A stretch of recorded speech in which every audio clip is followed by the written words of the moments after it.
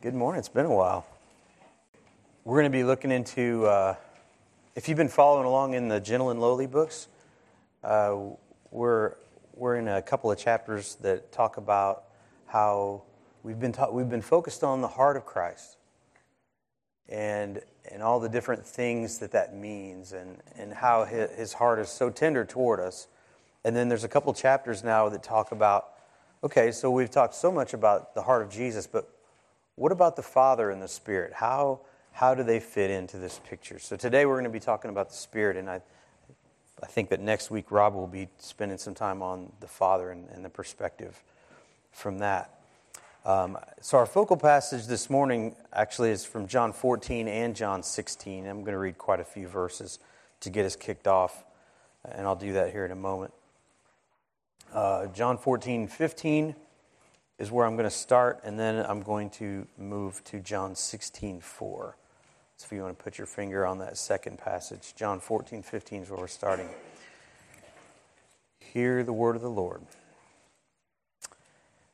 If you love, this is Jesus in the upper room as he's talking to his disciples right before the crucifixion, and that's the context here, that upper room discourse. From the book of John. So hear the word of the Lord. If you love me, you will keep my commandments, and I will ask the Father, and he will give you another helper to be with you forever, even the Spirit of truth, whom the world cannot receive, because it neither sees him nor knows him. You know him, for he dwells with you and will be in you. I will not leave you as orphans. I will come to you. Yet a little while, and the world will see me no more, but you will see me. Because I live, you also will live. In that day you will know that I am in my Father, and you in me, and I in you. Whoever has my commandments and keeps them, he it is who loves me. And he who loves me will be loved by my Father, and I will love him and manifest myself to him. Judas, not Iscariot, said to him, Lord, how is it that you will manifest yourself to us and not to the world? Jesus answered him, If anyone loves me, he will keep my word, and my Father will love him, and we will come to him and make our home with him. Whoever does not love me does not keep my words, and the word that you hear is not mine, but the Father's who sent me. These things I've spoken to you while I am still with you, but the Helper, the Holy Spirit, whom the Father will send in my name, he will teach you all things, and bring to your remembrance all that I have said to you. Peace I leave with you, my peace I give to you. Not as the world gives do I give to you. Let not your hearts be troubled, neither let them be afraid. You heard me say to you, I am going away, and I will come to you. If you loved me, you would have rejoiced, because I am going to the Father, for the Father is greater than I. Now I'm going to skip to John 16, verse 4, and carry on from there. I did not say these things to you from the beginning, because I was with you. But now I'm going to him who sent me, and none of you asks me, where are you going? But because I have said these things to you, sorrow has filled your heart. Nevertheless, I tell you the truth. It is to your advantage that I go away. For if I did not go away, the Helper will not come to you. But if I go, I will send him to you. And when he comes, he will convict the world concerning sin and righteousness and judgment. Concerning sin, because they do not believe in me. Concerning righteousness, because I go to the Father, and you will see me no longer. Concerning judgment, because the ruler of this world is judged. I still have many things to say to you, but you cannot bear them now. When the Spirit of truth comes, he will guide you into all the truth. For he will not speak on his own authority, but whatever he hears, he will speak. And he will declare to you the things that are to come. He will glorify me, for he will take what is mine and declare it to you. All that the Father has is mine. Therefore I say that he will take what is mine and declare it to you. This is the word of the Lord. Let's pray. Father, please bless this reading of your word. Father, we pray that these words soak into our minds and into our hearts. Father, let us believe them. Let us live in the light of them. Let us change our minds and our hearts according to them.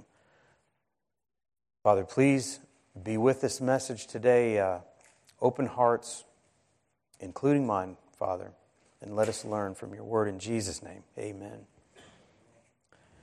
You ever seen a t-shirt that says, never trust a skinny chef? You've seen that? What does that mean? It means, right, a skinny chef, something's wrong. Because they're probably not a very good chef, are they? If they're skinny, they're not eating their own cooking, and that's not right. So what does this mean? What does this mean to us, right? It's a funny little saying on a T-shirt, but how does this have some kind of theological bearing on us? Here's the thing. Sometimes we are challenged not just to eat our own cooking, but to believe our own teaching, right? In the software world, I'm an IT guy. We call it eating your own dog food, right? You develop a product, you use that product, and you're eating your own dog food. You're eating your own cooking, or you're believing your own teaching. And so when we talk about the Holy Spirit, we have a little bit of a challenge to believe our own teaching, to believe what we say we believe, to actually live like we believe it. You remember the Pharisees of the New Testament. Their whole focus was the truth of the Scripture, to honor God's Word and to follow it always, right? They knew the Scripture. They knew the prophecies. They knew the laws. They knew it like the back of their hand. They could quote it on demand. But somehow, when the truth of Scripture, when the promises of God were fulfilled right in front of their eyes, they didn't see it.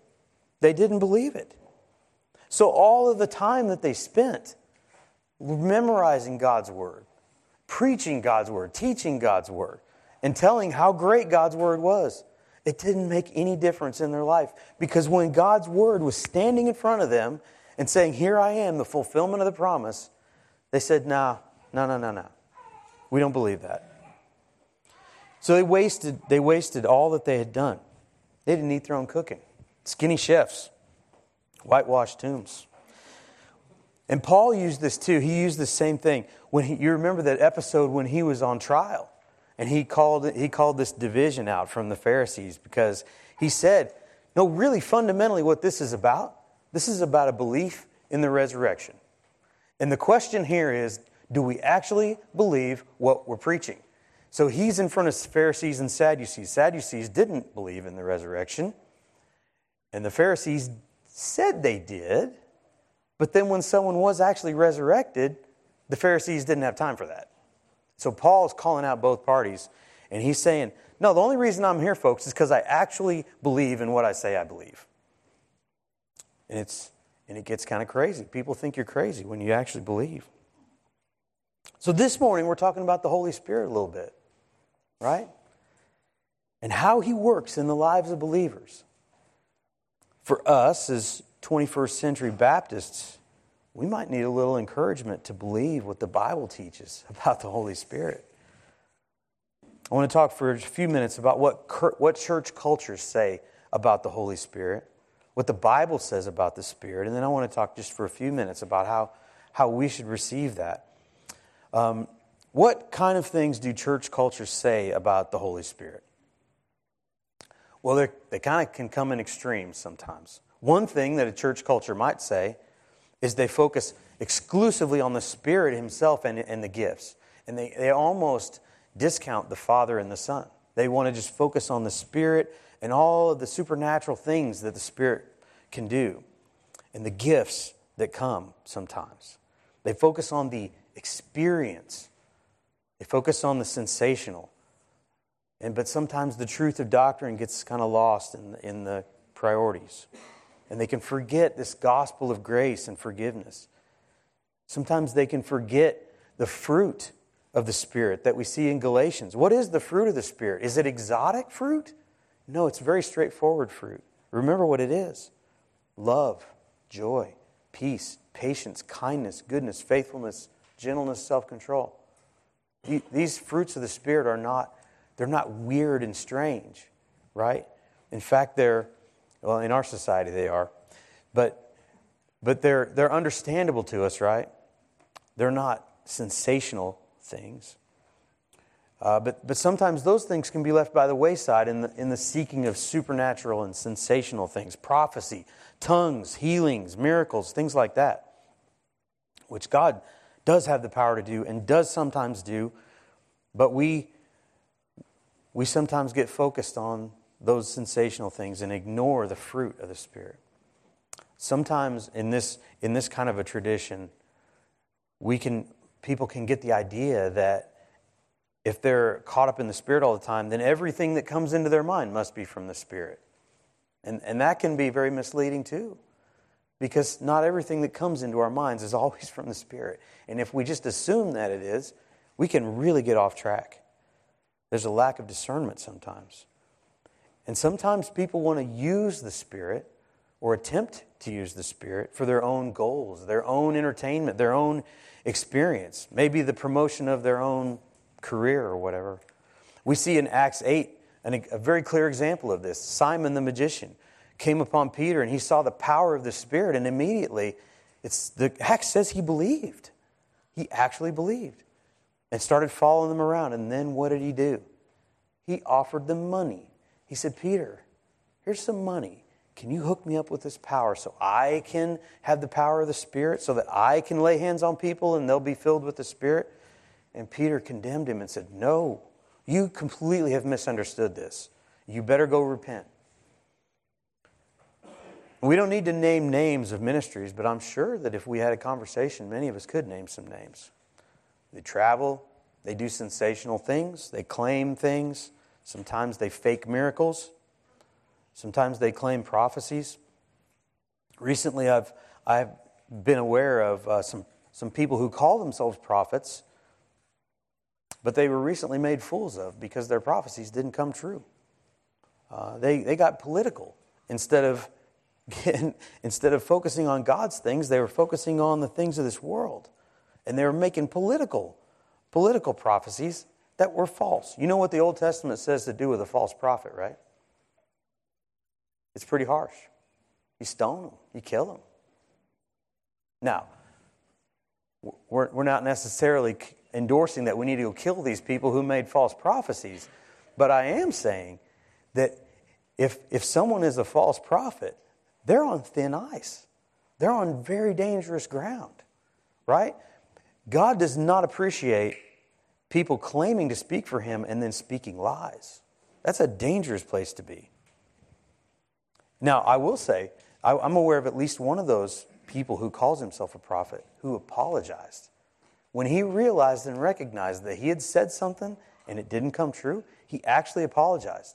And it was a heartfelt thing. It was really interesting to watch. Some of them will never apologize because that's the spirit of this world, never apologize. So that's one thing that can happen, right? We sensationalize the power of the Spirit. And we try to use and manipulate the power of the Spirit. But there's another error that we can make. We can deny the power of the Spirit, right? And probably in our tradition, in our circles, that's the more likely error that we would probably run into. And we would focus on Paul's warnings. In 1 Corinthians, Paul's lecturing these Corinthians because they had issues. And he tells them things like, for God is not a God of confusion, but of peace. Right? Can we say amen to that? We agree with that. All things should be done decently and in order. Yes, all things should be done decently and in order. They recognize the dangers of focusing on the Spirit's gifts too much. They emphasize the importance of true doctrine and not just spiritual experience.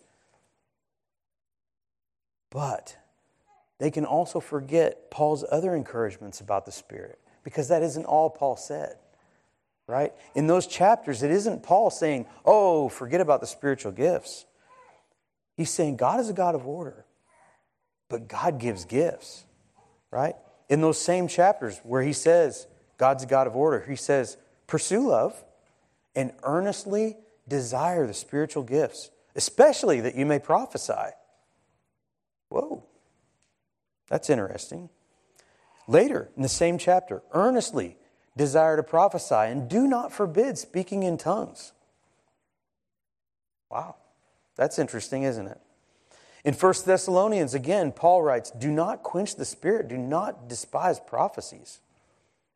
We're cautioned to be careful here, because we do not want to deny the power of the Spirit. We do not want to go crazy, and we do not want to make up a sensational and crazy theology that focuses only on the Spirit and His gifts and denies the gospel. But Paul's cautioning too.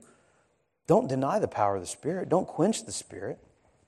In 2 Timothy 3:5, there's a little verse here, and it's not exactly talking about the Spirit, but he warns against people who have the appearance of godliness but deny its power. And it's a related idea here, that we can have the appearance of the fruits of the Spirit, but they might be sometimes kind of just self-generated, right? If I'm a fairly disciplined person, that can look like self-control. It can look like peace from the outside, right? And if I'm pretty good with people skills, I might appear to have love. But those can be an appearance of godliness, an appearance of the fruits of the Spirit, but without the power of the actual fruits that come from a Spirit-filled life. So we're expected to walk in the Spirit all of our days. We don't get a one-time visit from the Spirit when we trust Christ, and then the rest of our lives is up to us, right? So let me ask, do you expect the Spirit to live in your life, to change you, to move you day to day? We should expect that because that's what we're promised. Jesus promised that in the upper room. I will send the Helper. Now we see, when we look at Pentecost, and I'll talk a little bit more about this later. It came up in Sunday school today, interestingly enough. Really didn't see that coming, but there it was. When the Spirit came upon the believers at Pentecost, they saw something like flames above their heads. It's interesting that this image of fire, of flames. And we're cautioned not to quench the Spirit, as in trying to put out a fire. So if the Spirit's like a fire, then let it burn in you. Right? Don't quench it. Don't quench it. Don't try to tamp it down. Let it burn in you. You didn't light the fire, okay? And you don't have to force it to be lit. God does that. But according to Scripture, somehow you can affect how strongly it burns. You can either quench it or not quench it, right? And don't. He's saying don't quench it. So if you feel the Spirit prompt you, follow. And what kinds of things might He prompt you to do? Crazy things? Well, sometimes maybe things that seem crazy to the world. But sometimes they're not crazy at all. Sometimes He prompts you to pray for someone. I've had conversations just in the last week with Connie about situations where someone knew they were supposed to pray for someone, and then they found out later there was a reason. They couldn't have known otherwise. They didn't have the information. Actually, one of Sarah's friends had that experience just a couple weeks ago. Very interesting. But if the Spirit prompts you to pray for someone, do it. Stop what you're doing and pray. And if it seems right later, maybe tell them, because that can be such a blessing to them. Did He bring someone to your mind randomly? Especially if it's someone you haven't seen or heard from a while, there may be a reason. God knows what's going on. He can move in our hearts. Has He prompted you to just stop and worship Him? He might do that. That would be a good prompting to follow, wouldn't it? If you're out and about, especially on a day like this, if you're thinking more than just, surface things, wow, what a glorious day. And God gives us these glorious days. He shows us beautiful things. And what can we do? We can respond and say, wow, thank you. You didn't have to do that, but thank you. Sometimes He prompts us to say an encouraging word to a brother or sister.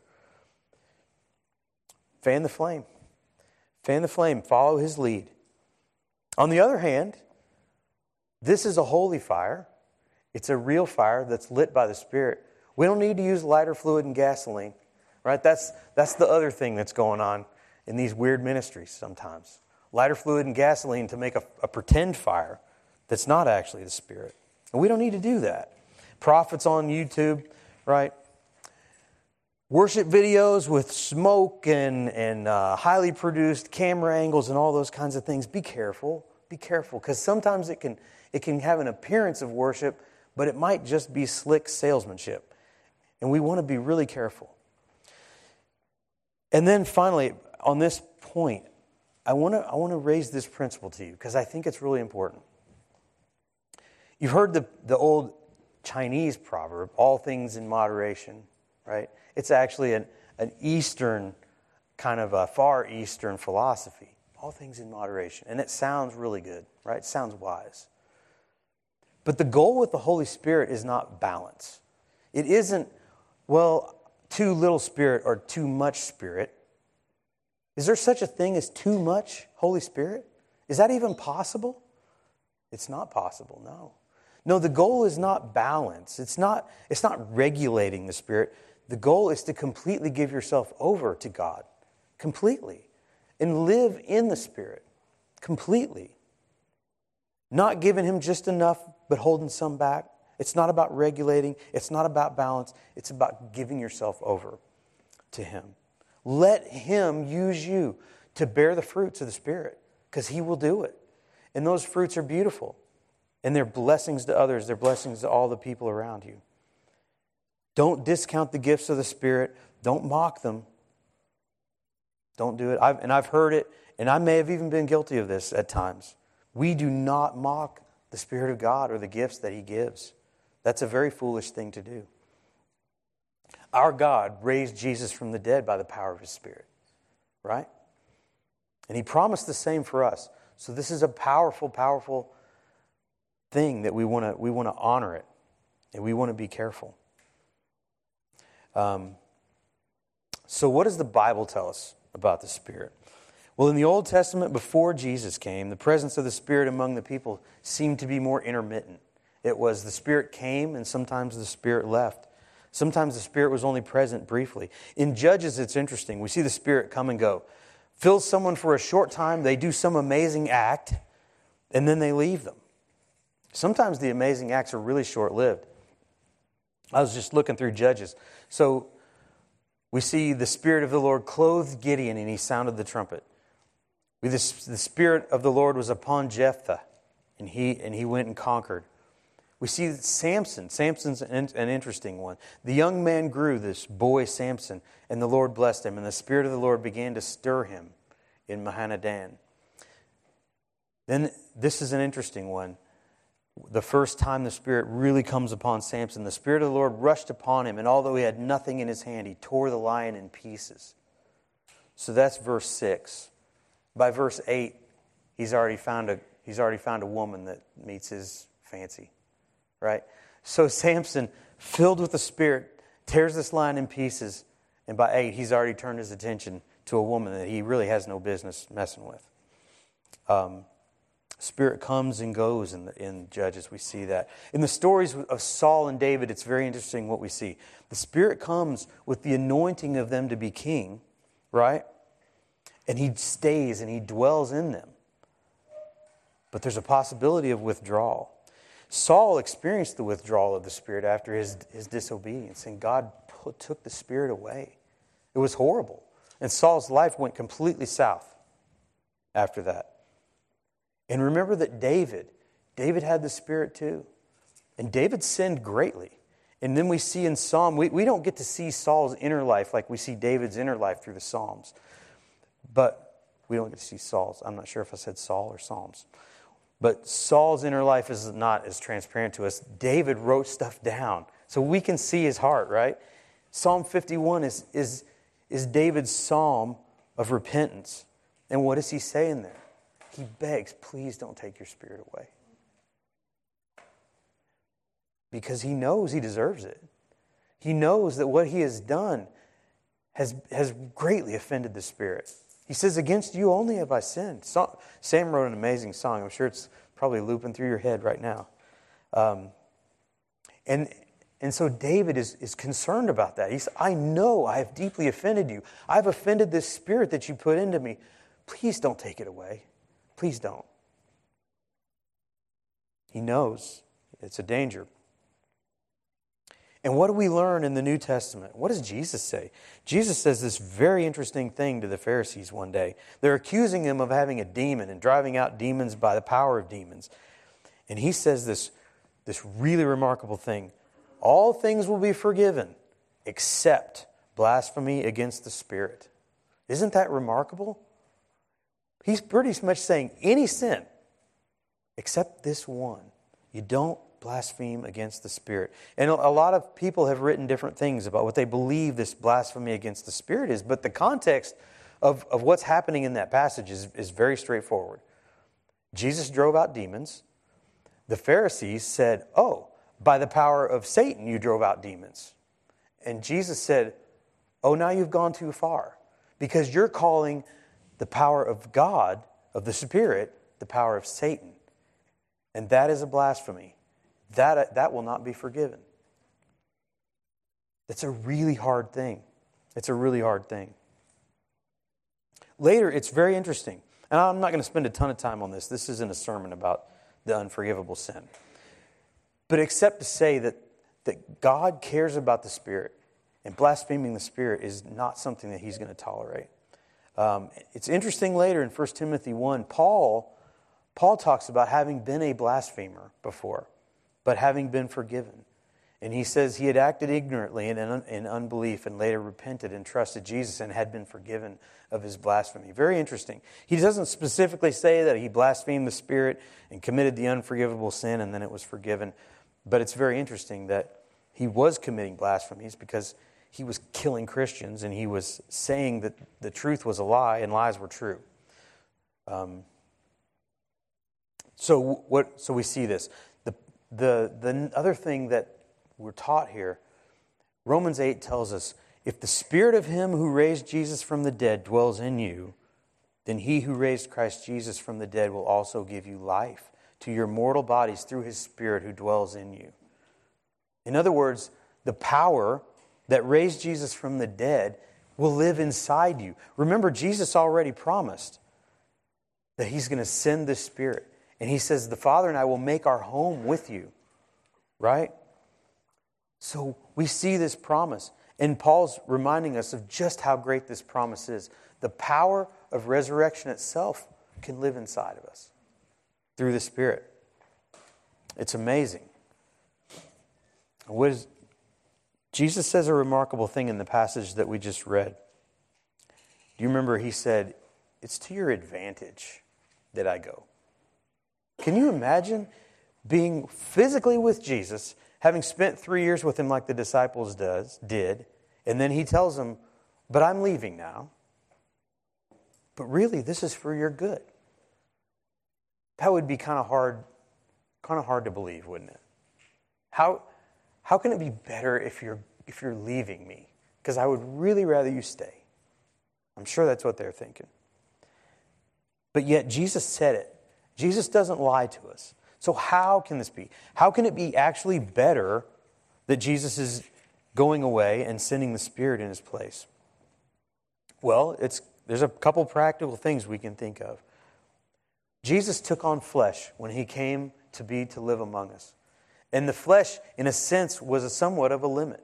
So He could be with His disciples or He could be elsewhere. He could be with different people at different times. But it was something of a limit that He chose to take on in humility. And so, but with the Spirit, when He sends the Spirit, He can send it to all believers at all times. And actually can be in us. And remember that John 16:13, Jesus says, when the Spirit of truth comes, He will guide you into all truth. That's one thing that He's going to do. Jesus did from outside the disciples' bodies. He reminded them of things and He taught them things, right? The Spirit's going to guide us into all truth. For He will not speak on His own authority. It says He will declare to you the things that are to come.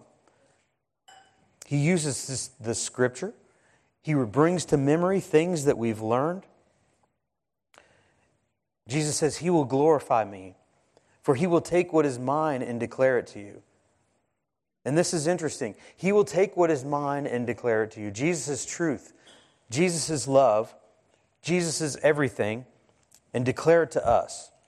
And then Jesus clarifies that even further still by saying, remember, all that the Father has is mine. Therefore I said that He will take what is mine and declare it to you. So Jesus is saying that all of the mysteries of the Father are going to eventually be revealed to us. The Spirit is going to give us these things. Jesus is saying that while He was with the disciples, they could see Him or not based on His physical presence. But when the Spirit came, the Spirit would actually dwell within us, reminding us constantly and ever present of the truth of God.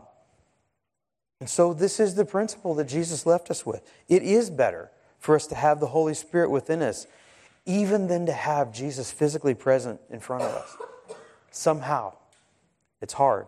It's hard to understand. But the question is, are we going to eat our own cooking? Are we going to believe what we say we believe? If Jesus said it, do we believe it? Do you value what you can't see? Will you ask God to reveal His Spirit more to you than He already has, and continue to do that to grow you? So I have a few closing remarks if the musicians want to come back up. There's a list of things I want to just go through, of things that we're promised the Spirit's going to do for us. In John 3, we're promised that the Spirit's going to regenerate us. Jesus told Nicodemus, you must be born again. And then when Nicodemus was trying to get his head around what this could possibly mean, Jesus said, oh, well, the Holy Spirit moves like the wind. You can't control what the wind does, and you can't control what the Spirit does. That's how it works, which I'm sure was right cleared up for Nicodemus at that time. But the promise is that the Spirit will come and regenerate our hearts, right? He will do that. John 16:8 that we just read together says that the Spirit will convict us. We need to be convicted sometimes.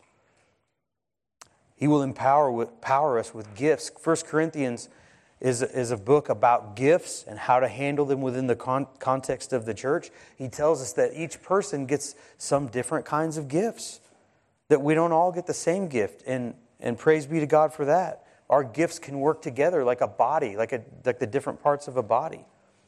So the Spirit gives us gifts. The Spirit testifies in our hearts that we're God's children. Galatians tells us that the Spirit can actually remind us and tell us we're God's children. It's a seal and a reminder, a down payment of who we are and who owns us. We know that the Holy Spirit can lead us. The Holy Spirit makes us fruitful. We see in Galatians 5. We already talked about the fruit of the Spirit. We should watch always for that fruit of the Spirit in our life and try to encourage it, fan the flames that cause that. The Spirit nurtures us in resurrection life. Romans 8 is a whole chapter about what it means to live in the Spirit, including the ability to kill sin, right? Because Paul says that within the context of the Spirit, we can walk away from sin. We're empowered to do that.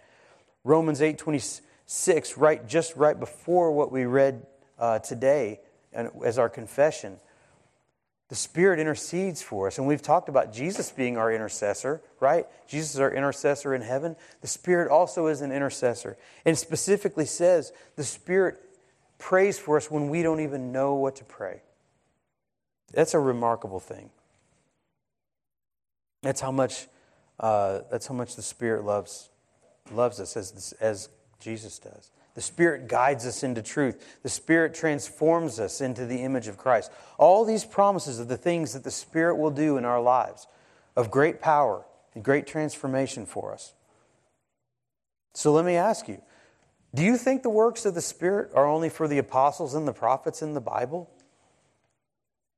Paul in Romans 8:9, he said, you, however, are not in the flesh, but in the Spirit. If in fact the Spirit of God dwells in you, anyone who does not have the Spirit of Christ does not belong to Him. But if Christ is in you, although the body is dead because of sin, the Spirit is life because of righteousness. That's a great promise. Do you seek to encourage the Spirit to work in your life? Are you fanning the flames of the Spirit, or are you ignoring Him? Are you quenching Him? Are you trying to make your own flames with lighter fluid and gas? Let God work.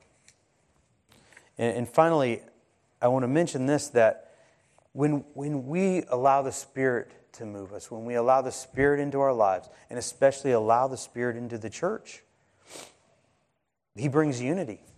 We see this in the stories of Babel and Pentecost, and we talked about this in Sunday school this morning, that God brought division to the people in Babel because they were focused on sin, they were focused on self-aggrandizement, and He brought division on purpose. But then when He saw the people at Pentecost, the believers, the Christians who were waiting for Him, because Jesus told them, go wait and I'll send my Spirit. They didn't even know what that would mean. They just obeyed. They went to follow because they only wanted to obey. And Jesus sent the Spirit, rewarded them with unity. And suddenly, people were speaking in languages that could be understood by foreigners. It was the strangest thing, and people thought they didn't know what to make of it. But it was the supernatural power of the Spirit that brought unity in worship, unity in glorifying Christ, and unity in the body. If you see division in the body, guess what? That's not from the Spirit. The Spirit's not divided. And people who are following the Spirit aren't going to be divided either. So watch for that. If you find yourself divided with another brother or sister, either you or them or both are not following the Spirit. I promise you. Because division doesn't come from the Spirit. So let's pray, and then we'll have a time of response. We're going to celebrate the Lord's Supper today also.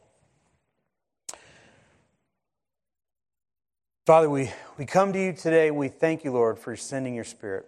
And we pray, Father, that you would drive this home in our minds and in our hearts evermore, every day. Father, help us to recognize when your Spirit prompts us. Help us to obey. Help us to follow. Help us to fan the flames and never, ever quench your Spirit. Father, may our hearts and lives produce the fruit from your Spirit. Let us be characterized by that. Let us be transformed into your likeness as we are transformed by the Spirit. Father, I do pray this morning, if there's anyone here who hasn't trusted you, Father, then I pray that your Spirit would move in their heart. Just like you said to Nicodemus, to regenerate, to move, to blow, and to be born again, I pray for that. And Father, if there are any of us here who have professed a faith, but have somehow missed the fact that that's more than a one-time event, Father, I pray that you convict them and have them to seek you every day. To, Father, let your Spirit move in them every day. And let their life be marked by a continuous presence in your Spirit. Lord, we lift these things to you in the name of Jesus, our precious Savior. Amen.